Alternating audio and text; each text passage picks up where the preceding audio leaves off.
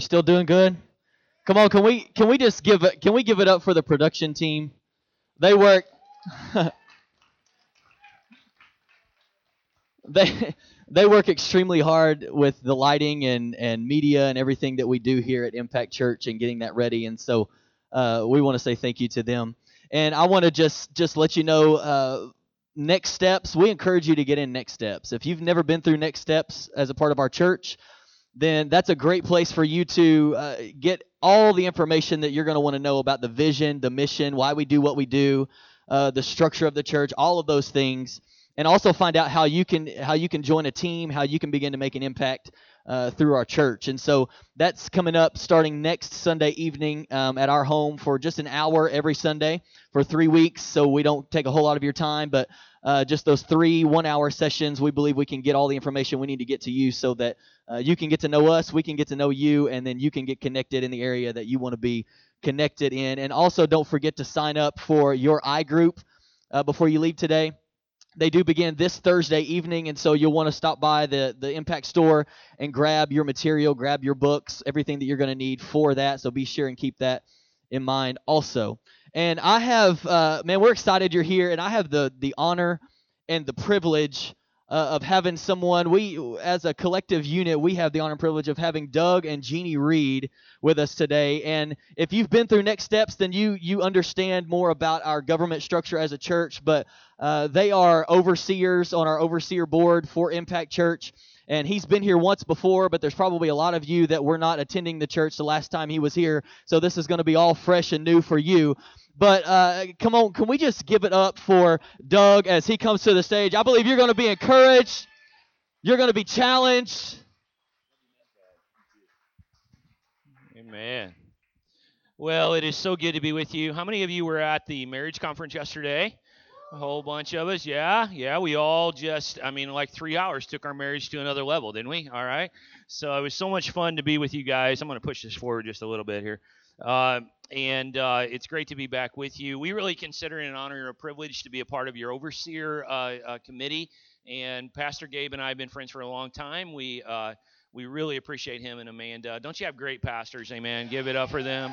And also, we are just fans of what God is doing here, man. If you wouldn't let me come preach, I'd probably stalk you, on Facebook and stuff, and it'd be weird. You'd have to take out a restraining order and stuff. So I'm glad you let me come preach and be a part of this because God's doing neat things here, isn't he?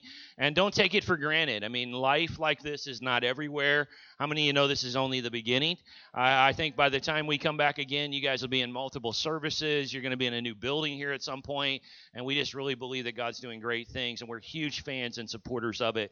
Well, if you didn't have a chance to make it to the marriage conference yesterday, I would encourage you to stop by our table. I have a series called The Relational Life that would be a great, not replacement, but a great alternative, I guess, to what we did with the marriage conference yesterday. And then also, if you enjoy what I share to you today, there's a series on my table called The Restored Life, and there's actually a version of the message I'm sharing here this morning. Jeannie and I, my wife Jeannie, everybody give it up for Jeannie. She's right down the front. She doesn't, she just waved like she was in a parade or something. But she doesn't get to travel with me all the time, but we've been doing more and more together. And we head up a ministry called Partnership Ministries. And I almost every weekend I'm in a different church doing a conference, doing a Sunday service. And we also have some special partnerships with some unique churches that really support our ministry in a big way, and we support them. And then we head up a thing called Partnership International as well. I'll be overseas about 50 days this summer. There's 10 or so groups, about 250 or so people that are going to come with us on missions trips. How many of you know everybody needs to know Jesus? Amen.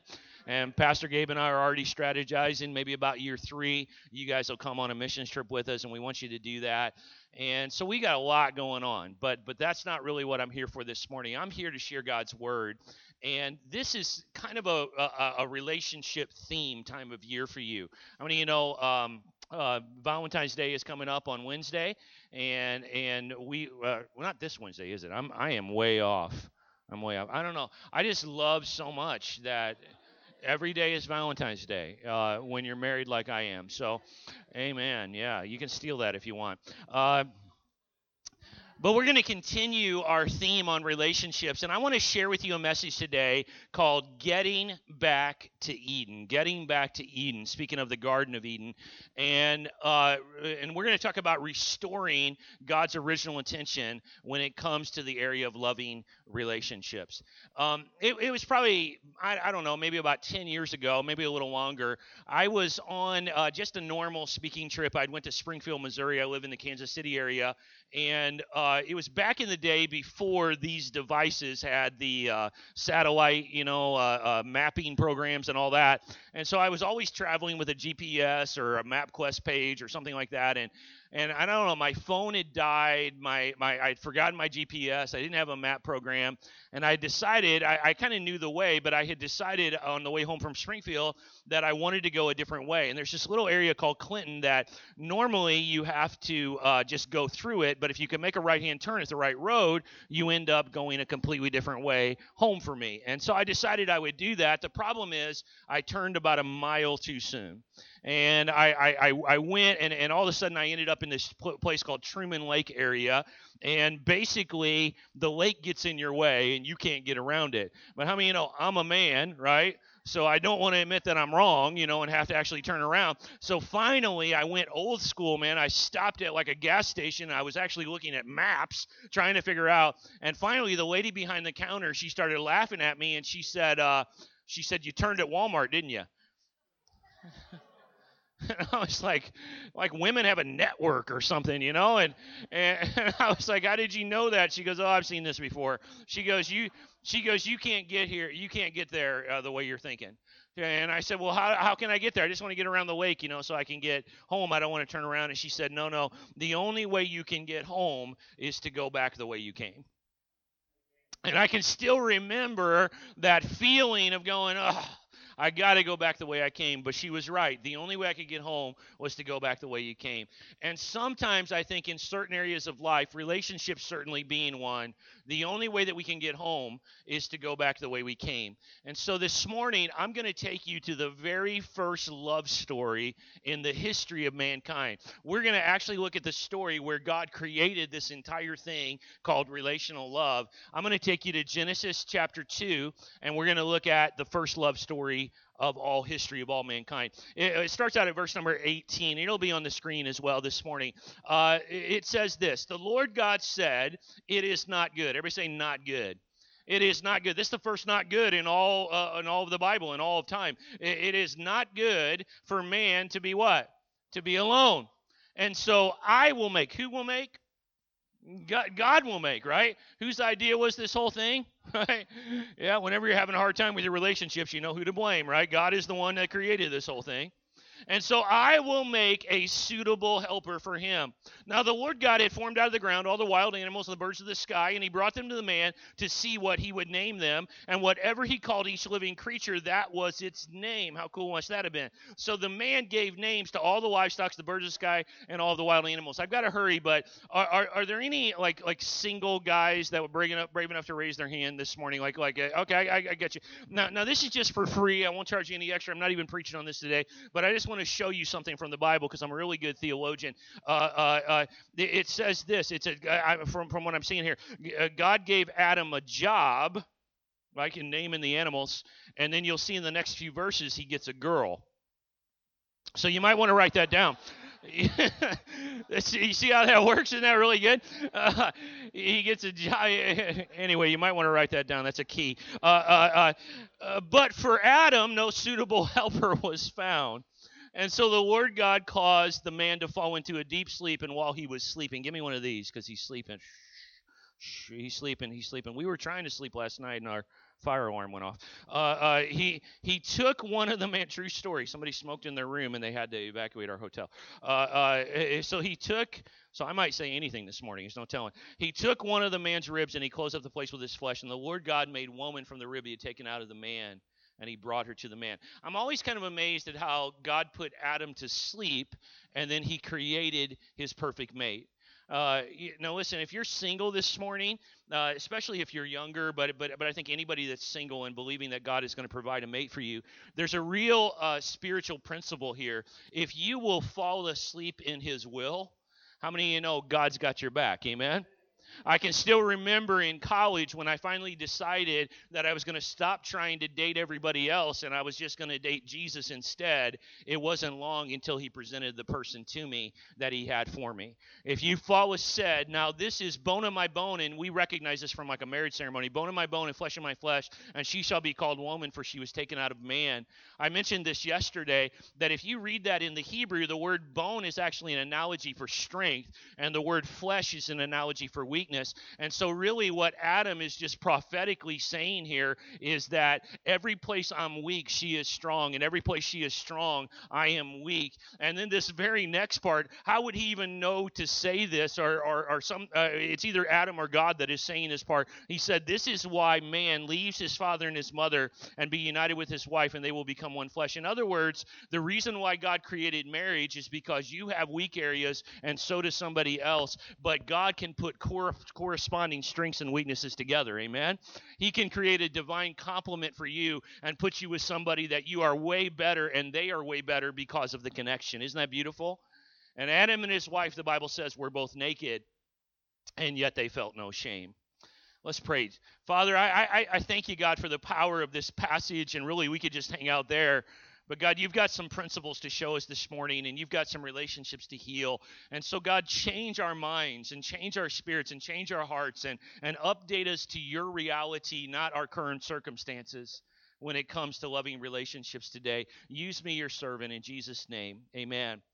Some time ago in a little sleepy village outside of Rome, Italy, this happened maybe about 15 years ago, I believe.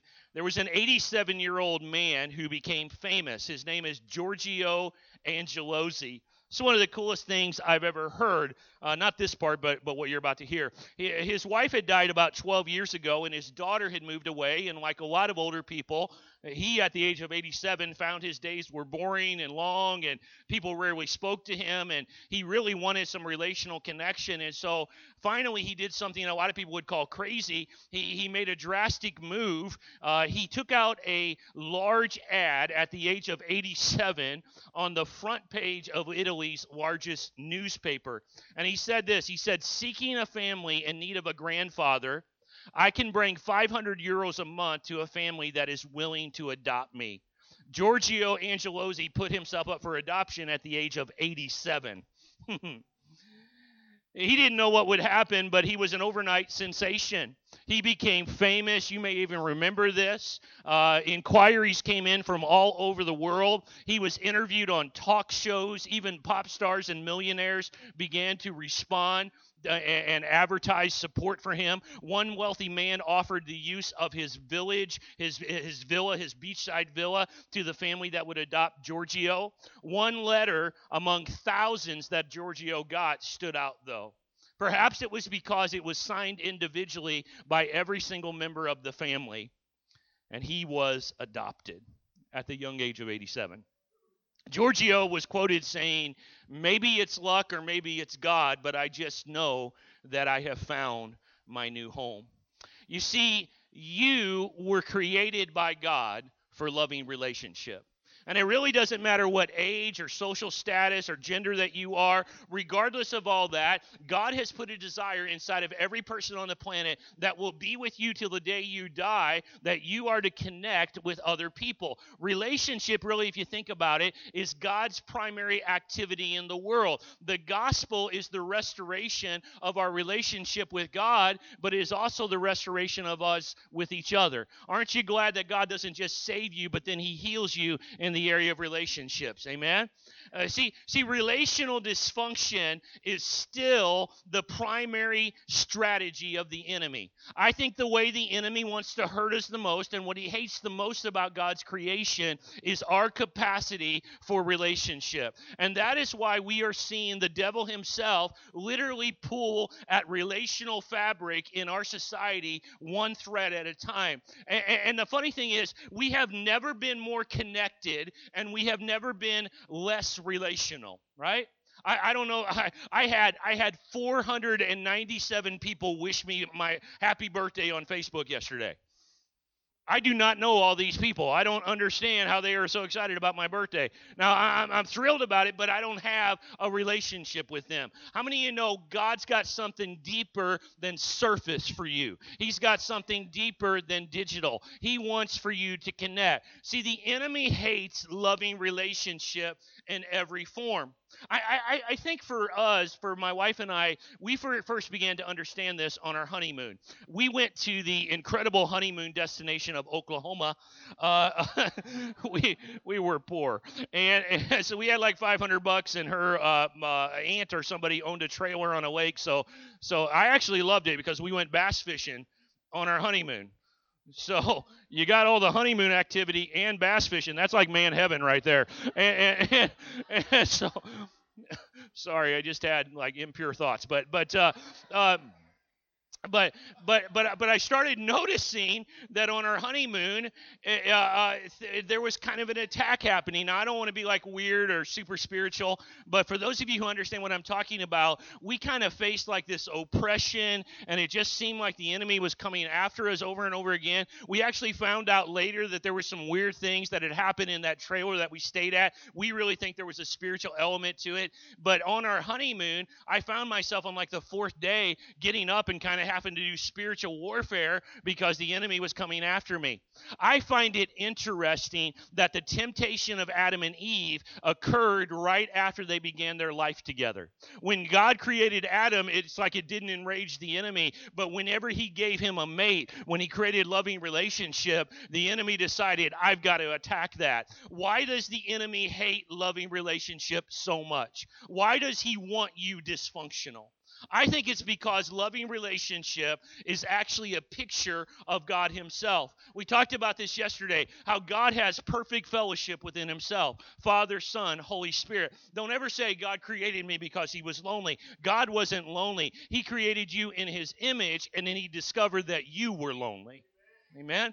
So he created somebody to be with Adam because he wanted Adam to be like him. He wanted Adam to be fulfilled like he was. See, God is the author of loving relationship, and it is the greatest story ever written. And that's why the enemy hates it so much. Really, if you think about it, loving relationship, when it's done God's way, is as close as you will ever get on earth to the intended perfection that you will experience in heaven. Loving relationship is literally a taste of heaven on earth.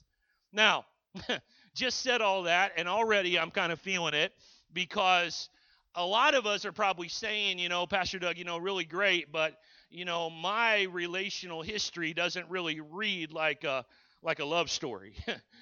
Maybe there's some of you here today and you say, man, it's more like, a horror story, but not a love story. And maybe you've been attacked at your relational core, and we're going to deal with some of that today. Here's what I believe. I believe that our God is the author of relationship, and I believe that he's never put his pen down. I think he stands with pen poised, and you might have had some bad chapters, but how many of you know God's not done writing the book? Amen? God can rewrite your relational love story, and he can heal you from the inside out. Your loving author, the author of your story, stands with pen poised, and your relational history has no authority over your future. God wants relational health for you. So let's talk about this. How do we find our way back home? How do we find our way back to Eden? How do we find our way back to what God originally intended? This morning, if you're taking notes, I think there are 3 what I'll call landmarks to help you find your way home. 3 landmarks on the road back to Eden, all from our text. The first one is this. The first one is our desire for attachment. The Lord God said, it is not good for man to be alone, and so I will create a helper that is suitable for him. This whole thing was God's idea. Love, sexuality, attraction, romance, marriage, it is all originating in the mind of God. This wasn't your idea or my idea. This was God's idea. God lovingly crafted you for a loving relationship. And relational desire was embedded into your DNA from the beginning of all creation. God designed you and I for relational love. Everything we know about love, though, our love story, it all starts in the same place. It starts in the garden with 2 naked people named Adam and Eve. When we want to find out what God meant for us, all we have to do, and thank God for the Bible, we can go all the way back to the beginning and we can see what God intended. See, relational love is a product of creation, not an invention of culture. A lot of times we get that backwards, right? Because how many of you know the culture's got a lot to say about love and sexuality? In fact, it is nonstop. It is literally dividing our political parties. It's changing even some of the fellowship between churches. I mean, it is everywhere in our culture. How many of you know the culture is constantly trying to act like they made this thing up? But relational love, it's not a product of culture. It is a product of creation. God is the one that made this up. You were created by God for love. Even if you've got a bad history in this arena, know this: God created you for this. Love for God, love for His church, love for family and friends, even parent and child love was a product of God's creation. And also, you were created for sexuality, and you were created for romantic love. God is the one that created this entire thing. Now, I think I really first started to fully understand this when I was youth pastor. I youth pastored for 12 years early in my ministry. And at the time when I was youth pastoring, there was a lot of youth pastors doing, I don't know if you remember this, Gabe, you're probably too young, but a lot of guys were doing more like, not dating movements, but what did they call it? Basically, they were against dating. We kiss dating goodbye, and something else. You had to like have a whole bunch of adults involved in whatever. And I courtship, right? And I always kind of just, I wasn't against it, but I was like, I just don't think it's going to work. And here's why. How many of you know you can't bridle that, right? All you can do is kind of like you're running wild horses, try to get it into the barn, you know. But I mean, that energy is there. And so I decided that I would just kind of use it for good. I can remember one of our youth groups, we had a family, we were in South Florida, and a family moved to Florida from Sweden. And they had 4 Swedish blonde daughters. They were the greatest evangelistic tool that we ever had. I'd literally just put them on posters and be like, come to our youth group. The Swedish girls are here. You know, we'd have to put security around them and stuff. It was crazy. But how many of you know that desire is there? It can be disciplined, but it cannot be stopped. I also discovered that God put this desire in us. And probably in my own life, that discovery was embedded in my spirit when it came to how God gave it to me in the form of my spouse. I can remember I got saved when I was 16. I was the first Christian in my family. I've led my parents to Christ, my brother to Christ, all kinds of things. So I was very young, very immature in my faith, but I had this genuine love for God. Got called in the ministry at 17. So a year and a half into salvation, I find myself at Bible college. Some people call Bible college bridal college, and I didn't know that, by the way, but they do because a lot of people go there to get married. If you're a pastor, where else are you going to find a wife? You got to go to Bible college, right? And so my first couple of years, I kind of dated a little bit, and like I told you, I finally went through a summer where I had a really hard breakup with a girl that I was dating, and I just had decided that I was tired of doing it the world's way, and I was just really going to fall asleep in God's will and let Him create this. And so my junior year, the first semester of my junior year, I went back to college, and I had felt like God had spoke to me that I would be married by my senior year. But I was like, I just don't feel like I should date. If God's going to make it happen, He'll make it happen. I went about 2 months, and I was really doing a lot of ministry. I preached over 500 times when I was in college. I was traveling every weekend. And I finally got about 2.5 months into that semester, and it was a Friday night. I had a Friday night where I wasn't doing something, and I decided to go to what they called the mission service there at our Bible college campus. And I came walking in, and I was late. I was really late. They were already in the altars. They were already down front praying. The service was pretty much over. And everybody was crying, and there was about 500 people there. And I was like, man, I must have missed something really good. And then all of a sudden I saw her. There was this one girl, and she was really pretty, and that's what kind of got me. But then I noticed everybody else seemed to be upset about something, but she had this weird smile on her face. Like everybody else was sad, but she knew something in the rest of the room. And I was just kind of standing there, sort of admiring God's creation. And all of a sudden I felt God speaking to my heart. It was maybe the 10th time I'd ever really recognized the voice of the Holy Spirit. And just as real as I'm standing here today, God spoke to me and said, the girl you're looking at, I know you don't know her, but she's going to be your wife. And immediately I was like, I just received that in the name of Jesus.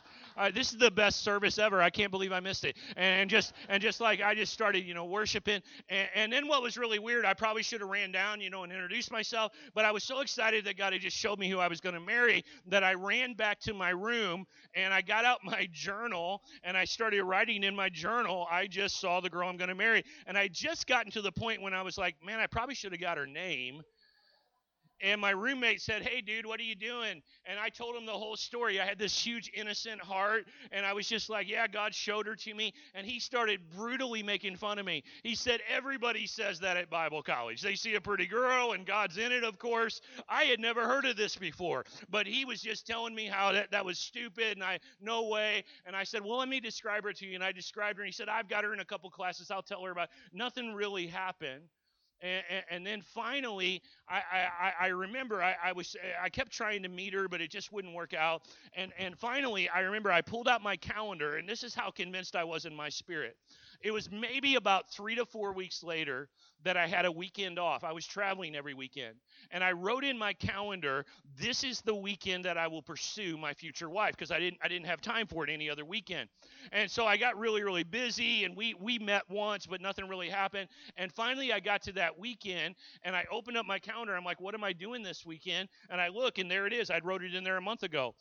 You're going to pursue your future wife. And I'm like, man, I should have set something up or something, and I said, but I was still convinced, and I looked out the window, and my wife, then person that didn't know me, was just walking across the campus carrying her laundry, and I'm like, this is God. I mean, I look out my window, and there she is, and so I ran down. It was about a 200-yard run, but I ran down, and I run up to her, and I'm like, hey, Jeannie, and she'd only met me once, and I kind of scared her, and I'm like, oh man, what am I going to do now? And so I said, hey, could I carry your laundry? I'm slick, right? I carried her laundry. And so I carried her laundry, and we got there, and she's like, thank you, bye.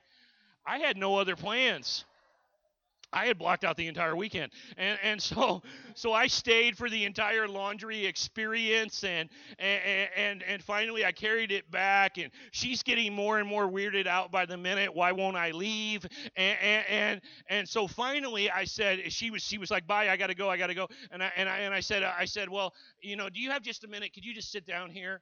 Now I do not suggest that you follow my plan.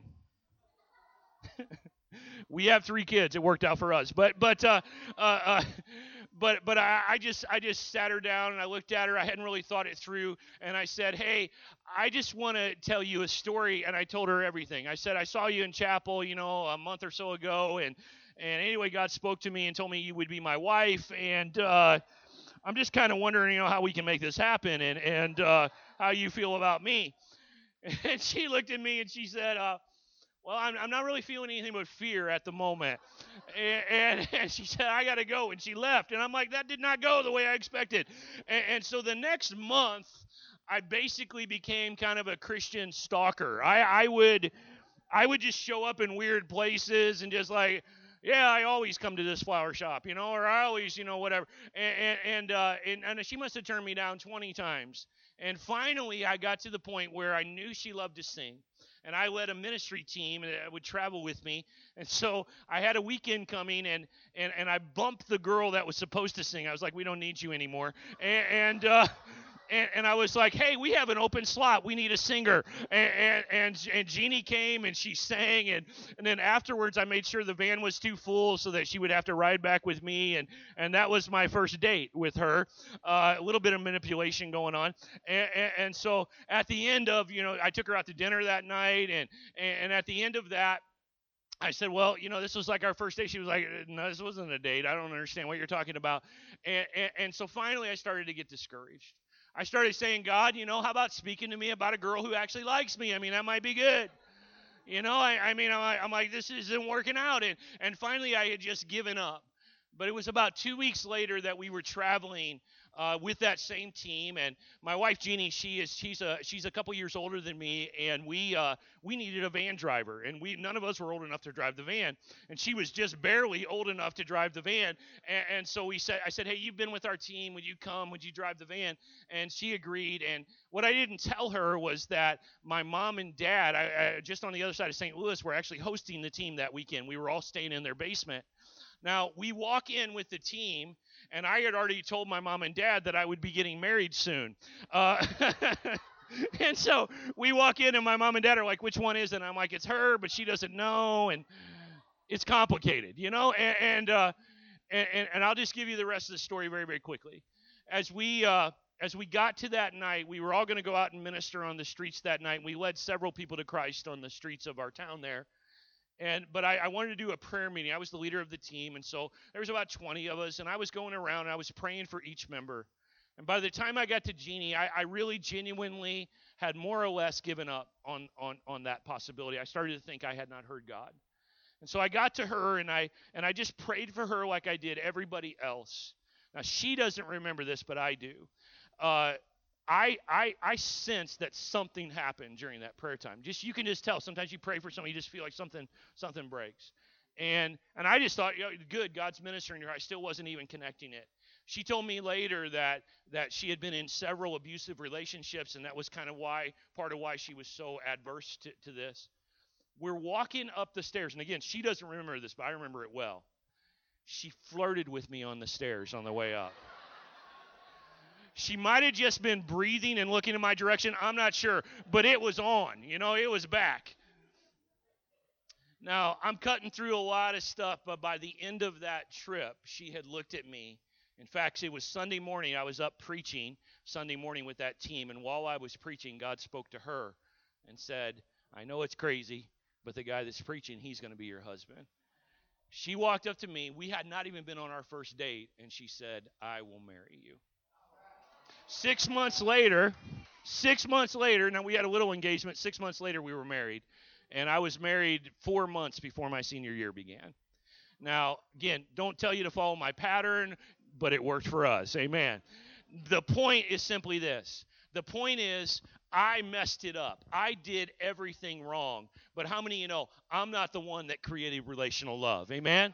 Our God is the one that created relational love. And when you fall asleep in His will, if He wants something for you, amen, He will create circumstances. And if you're not too stupid, I was pretty stupid, but apparently I didn't get all the way, God will make it happen. Amen?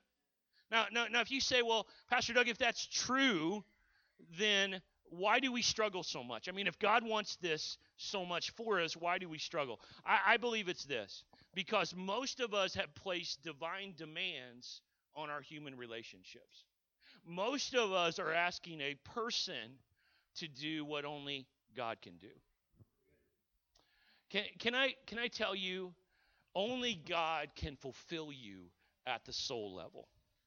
And as long as you are asking somebody else to do that, you're going to be placing a demand on them that not only is going to be impossible for them, it's ultimately going to make that relationship dysfunctional and maybe even destroy it.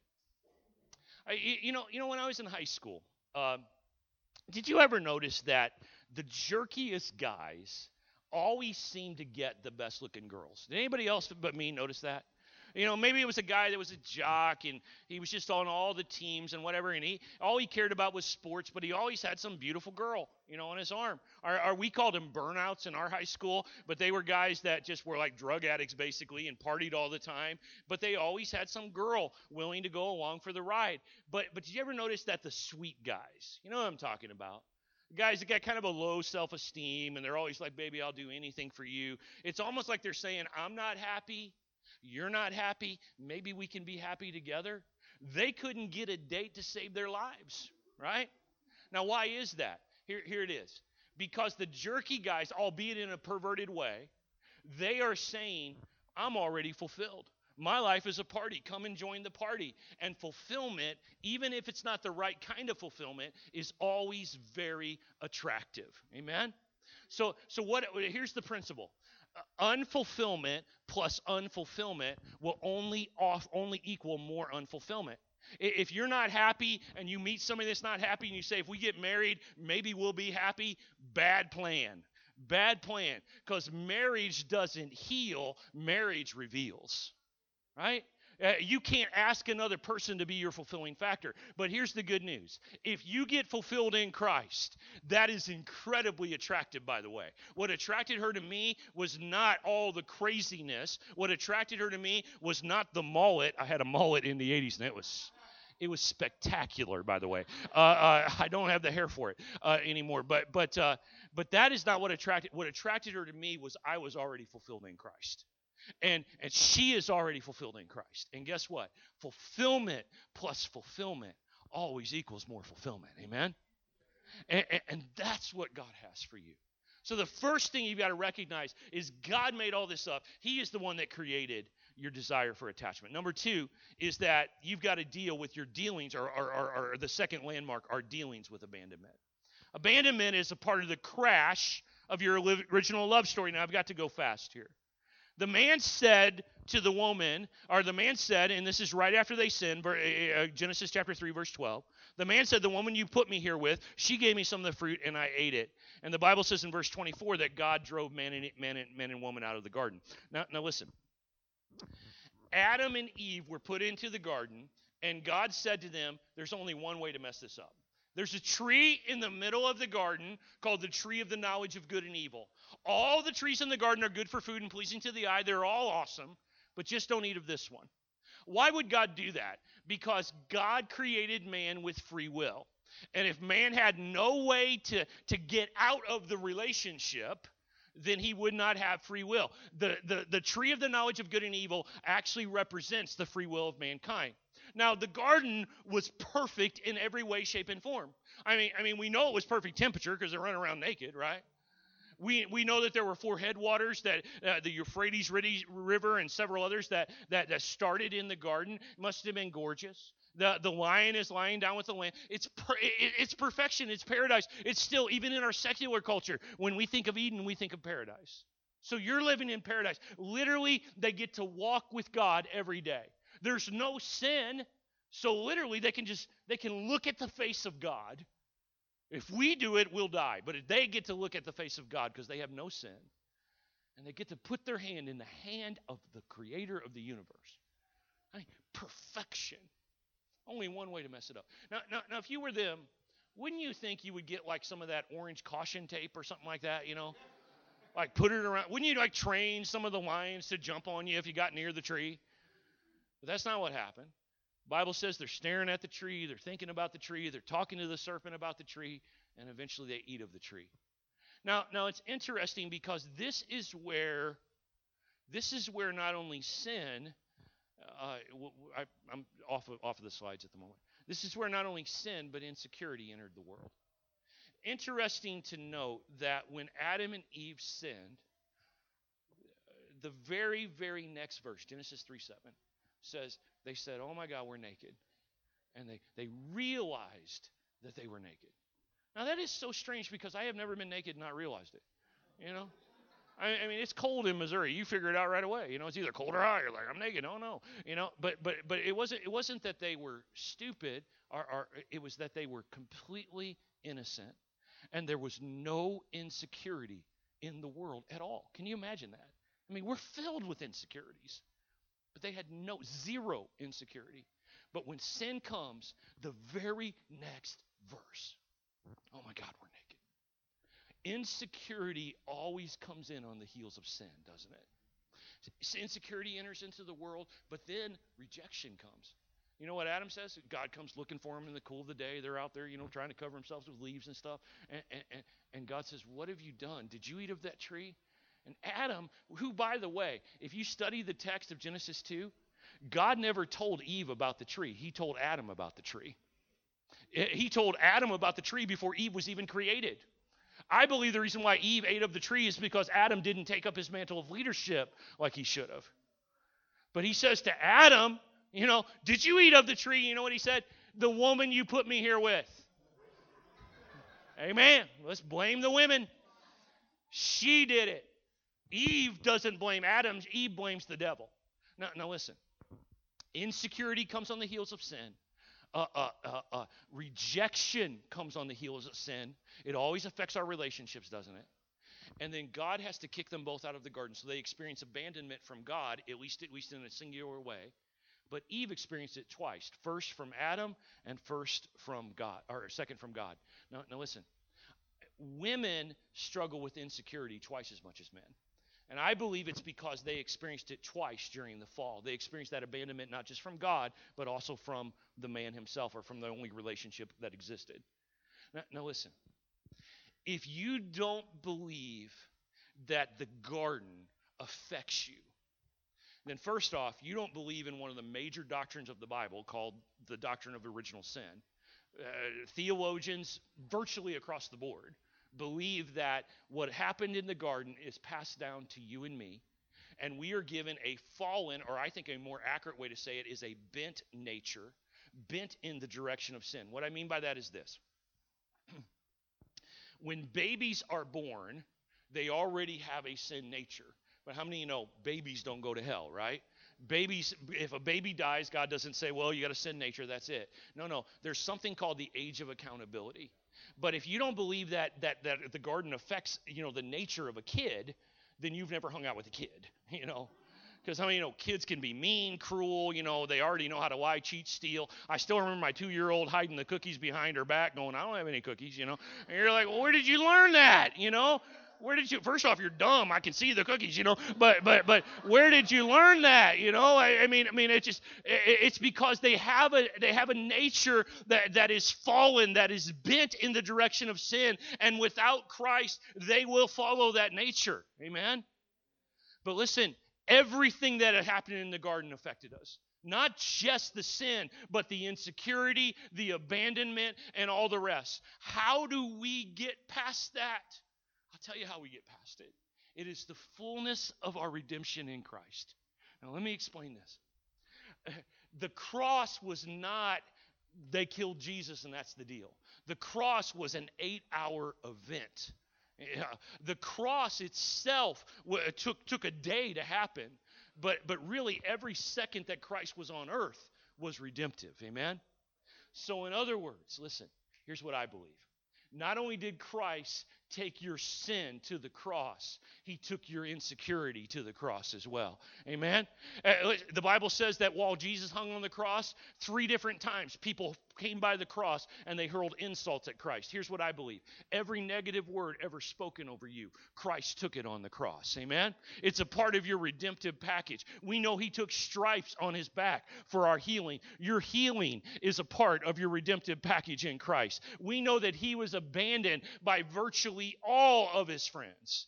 Your abandonment was taken on the cross by Christ. You in a marriage and somebody left you all alone, Christ took that on the cross. Amen? And so when you receive Christ, it isn't just forgiveness of your sin, as incredible as that is. It isn't just a ticket to heaven, as incredible as that is. It is also relational healing. It is soul-level ministry to your life. You literally, all of your insecurities, all of your dysfunction, Christ took it all on the cross.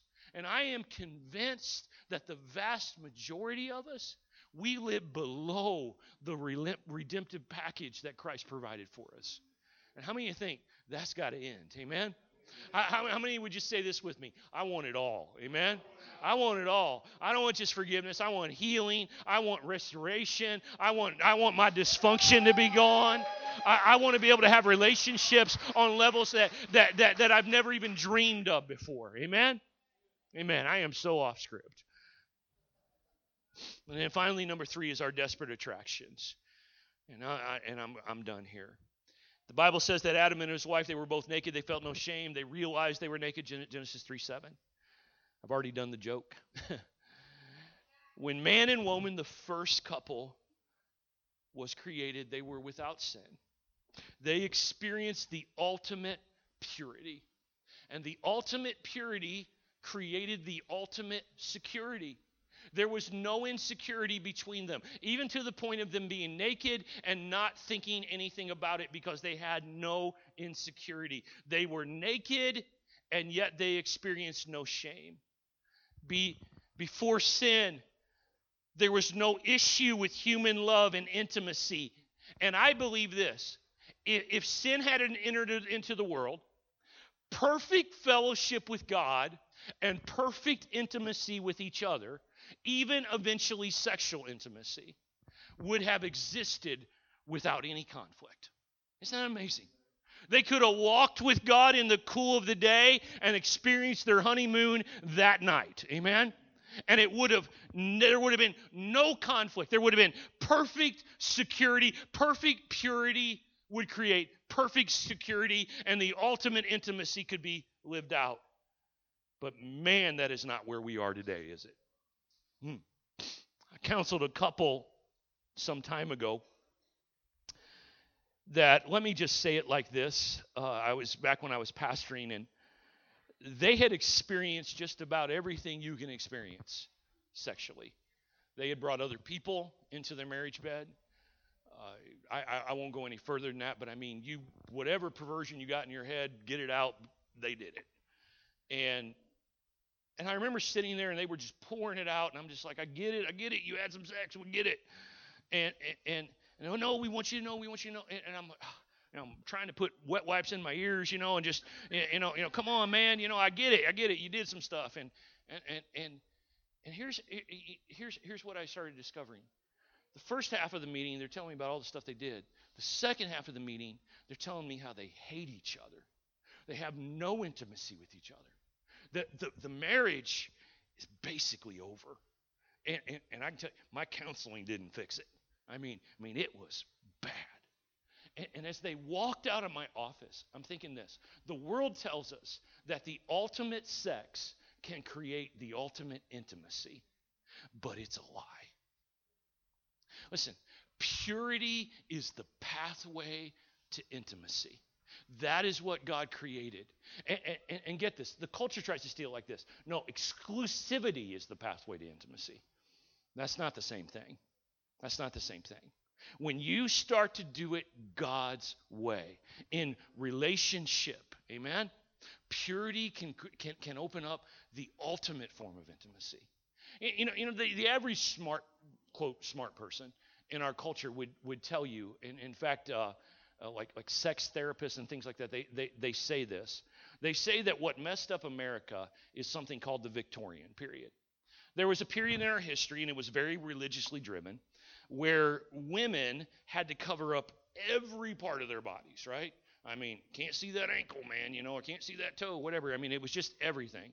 And they would wear so many. There's actually documented cases where women in the summertime would wear so many clothes that they would die. It's just too hot. They would die. And so they messed up. But note this.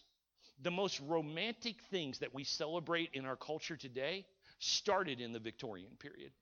Things like love letters, things like asking permission, Romeo and Juliet type modern day stories, all come out of our American history, out of the Victorian period. In other words, again, I'm not condoning all of it, but virtue is what demands romance, right? And we get this so mixed up, right? So when I was a little younger, I haven't done one in a while, but I did over 100 purity conferences. I'd have all kinds of young people come to them. And one of the things that we did in our conferences was we'd give out a little heart locket with 2 keys. And we would tell the kids, we'd say, hey, there's 2 keys to your heart. One belongs to God, and one belongs to the person that you're going to marry. The most intimate places of your heart are not to be given to anybody else. And so we'd have these kids kind of make this purity commitment that they were going to give their heart to God and eventually give their heart to somebody they're going to marry. And I gave away thousands of these, but there was one story that stood out. It was a young man named Ryan. He was in one of my conferences, and he got the heart locket and the 2 keys. He lived in Montana, and Ryan took the key that belonged to God. He went out into the mountains of Montana. He told me later, he said he found a stream, and he pushed that key down in the mud next to the stream, and then he walked away. He said, I closed my eyes so I couldn't find it again. And he said, my key, my heart is buried in God. I don't ever want that key back. I gave it to God. That's powerful. Then he kept the other one. And it was about 5 or 6 years later, Ryan called me, and I was friends with him. He'd interned for me, and he said, Pastor Doug, would you do my wedding? He agreed to my $20,000 fee, and I wish pastors don't get paid for weddings, hardly. But I went and I did his wedding, and I was so excited when he slid across that key. He said, "I've been saving my heart for her," and he said, "Can you write this into the ceremony?" So I did. And after the wedding, they were out greeting people, and I walked up, and she had a beautiful wedding ring. She looked at me. She said, "Pastor Doug," she had that key hanging on a gold chain. She said, "Here's a cheap pot metal key." She said, if a thief come to my house, she said, he can have my ring, but he'll have to kill me to get this. That's stinking romantic, isn't it? Right? Right? You can have that, by the way. What am I trying to say? I'm trying to say that it is virtue that demands romance. But we have messed this up. We have messed it up. We live in a culture that tells us the exact opposite. So you might say, well, Pastor Doug, I am so far from Eden when it comes to this. We have done so much, and I've looked at everything, and I know everything, and I've done half of it, and I get it. Okay? So you say, how can I find my way back home? In a sexually promiscuous culture, I'm at my time, but I've got to finish. In a sexually promiscuous culture, how can I find my way back home? And here it is. You have to go beyond repentance all the way to restoration. Now, let me show you this, and I'm done.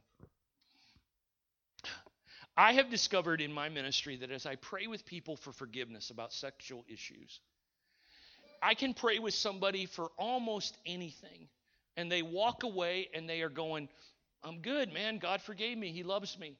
But when I pray with them about sexual things, have you ever noticed this? Like you pray with somebody about sexual sin, and it's almost like it just doesn't take. It's like they're forgiven, but they still don't feel good. And I started studying the Bible, and I found out this. I found out that in 1 Corinthians chapter 6, the Apostle Paul tells us that all other sins we commit are outside of the body. But when we sin sexually, we sin against our own body, right? It is the only sin that the Bible says that about. The great author Beth Moore, she says it like this. When you sin sexually, it's almost like the skin of a burn victim. And so you can be forgiven, but then the layers of that sin have to be peeled off by God so that new, healthy skin can grow. In other words, sexual sin is always not just an issue of forgiveness, but is an issue of restoration. A lot of you've prayed for forgiveness over the years, but you've never prayed for restoration. I also find it interesting that in 1 Corinthians 6, now listen to this and I'm done. The Apostle Paul said, do you not know that he who unites himself with a prostitute, so this is somebody having sex with a prostitute, obviously not something God blesses, is one with her in body. Get that? Now look at the next phrase. For it says the two will become what? This is thousands of years later. Genesis 2 was written a long time before this. But we have Eden language showing up in the New Testament. The very same phrase used in the second to last verse in Genesis chapter 2 is showing up in 1 Corinthians 6. How is this possible? And the context is not sex with a wife, but sex with a prostitute. You know what the Apostle Paul is saying? When you have sex outside of God's plan, the exact same oneness that I have created for marriage, it happens in that relationship as well. In other words, whether you think so or not, sex is not just body and body. Sex is spirit and spirit. It is soul and soul. It is mind and mind. There is something spiritual that happens with sex, even if it is outside of marriage. Now, you can say, Pastor, I don't believe that. Well, go jump off the roof and tell me you don't believe in gravity, all right? When you hit the ground, we'll talk. Because it's just the way it is. It's God's plan. Now, here's the way we celebrate this, right? Whenever somebody gets married, oftentimes this happens. We'll have one candle in the middle. Anybody know what I'm talking about? And you have two candles that are lit on both sides. And then what'll happen is, everybody look right here. What'll happen is the couple will come up and they will light the candle with the two, and then they blow out the two. I was doing a wedding one time, and they lit the middle one, and then they blew that one out by accident. And I was like, we better stop. That's a really bad sign. I was like, Like, are you guys sure? And we just kind of redid it. But what we are saying when we do that, everybody look at me. I know we're done. What we're saying when we do that is this. What we're saying is something is about to happen, right? It's not happening before our eyes because that would just be gross. It's going to happen later on the honeymoon, right? In our culture, we call it consummating the wedding, right? In Jewish culture, they actually would not have the celebration until the couple went off and consummated the ceremony because they were saying it's not real until the two become one. And what we're saying when we light that candle is we're not just saying they're about to have sex. We're about to saying something spiritual is about to happen. And if you follow the language, the Apostle Paul says it like this, and the two will become one flesh, and in the Greek it actually says it like this, and no man can put that asunder. Paul applies that same language to sex with a prostitute. In other words, whenever you come together, I don't want to be too graphic here, but in front of that pornography screen, in that relationship with that person that's not married, perhaps in a relationship gender to gender, which the Bible doesn't endorse, and there's this oneness that is created. And then because God hasn't blessed it, 9 times out of 10, you have to break yourself away from that. You know what happens? Pieces of you are left behind. And then we have people walking around, and they're just not whole. And then we wonder why we're so dysfunctional. And we wonder why our relationships are so bad. Right? But here's the good news. I know the surgeon of heaven. Amen? And he knows where every piece that you have given away. I don't care if it's thousands of them. I don't care if you don't even know all the names. Amen? How many of you know God kept track? Amen? And not so he could condemn you, but so that he could make you whole again. God kept track. I prayed with a little girl one time at a camp that I was doing. She was 11 years old when she had sex for the first time. She's sitting in front of me at 13, so divided. She had prayed for forgiveness 1,000 times. I actually told her that night, no more praying for forgiveness. She's like, what do you mean? I said, I'm pretty sure God is sick of hearing about it. I said, your issue's not forgiveness, sweetheart. She said, what is it? I said, it's wholeness. It's wholeness. Every time you compromise, you left a piece of yourself behind. But good news, we're going to pray for restoration tonight. I watched the light bulbs come on in her eyes. She looked at me after we said amen. She said, I can feel God again. It's back, it's back, it's back. Why? Because sexual sin isn't just an issue of forgiveness. It's an issue of restoration. But good news, just like God answers those forgiveness prayers every time, he answers our restoration prayers every time too. Amen? So let's pray some prayers. Let's watch God just do something special here this morning, and I'll hand it back.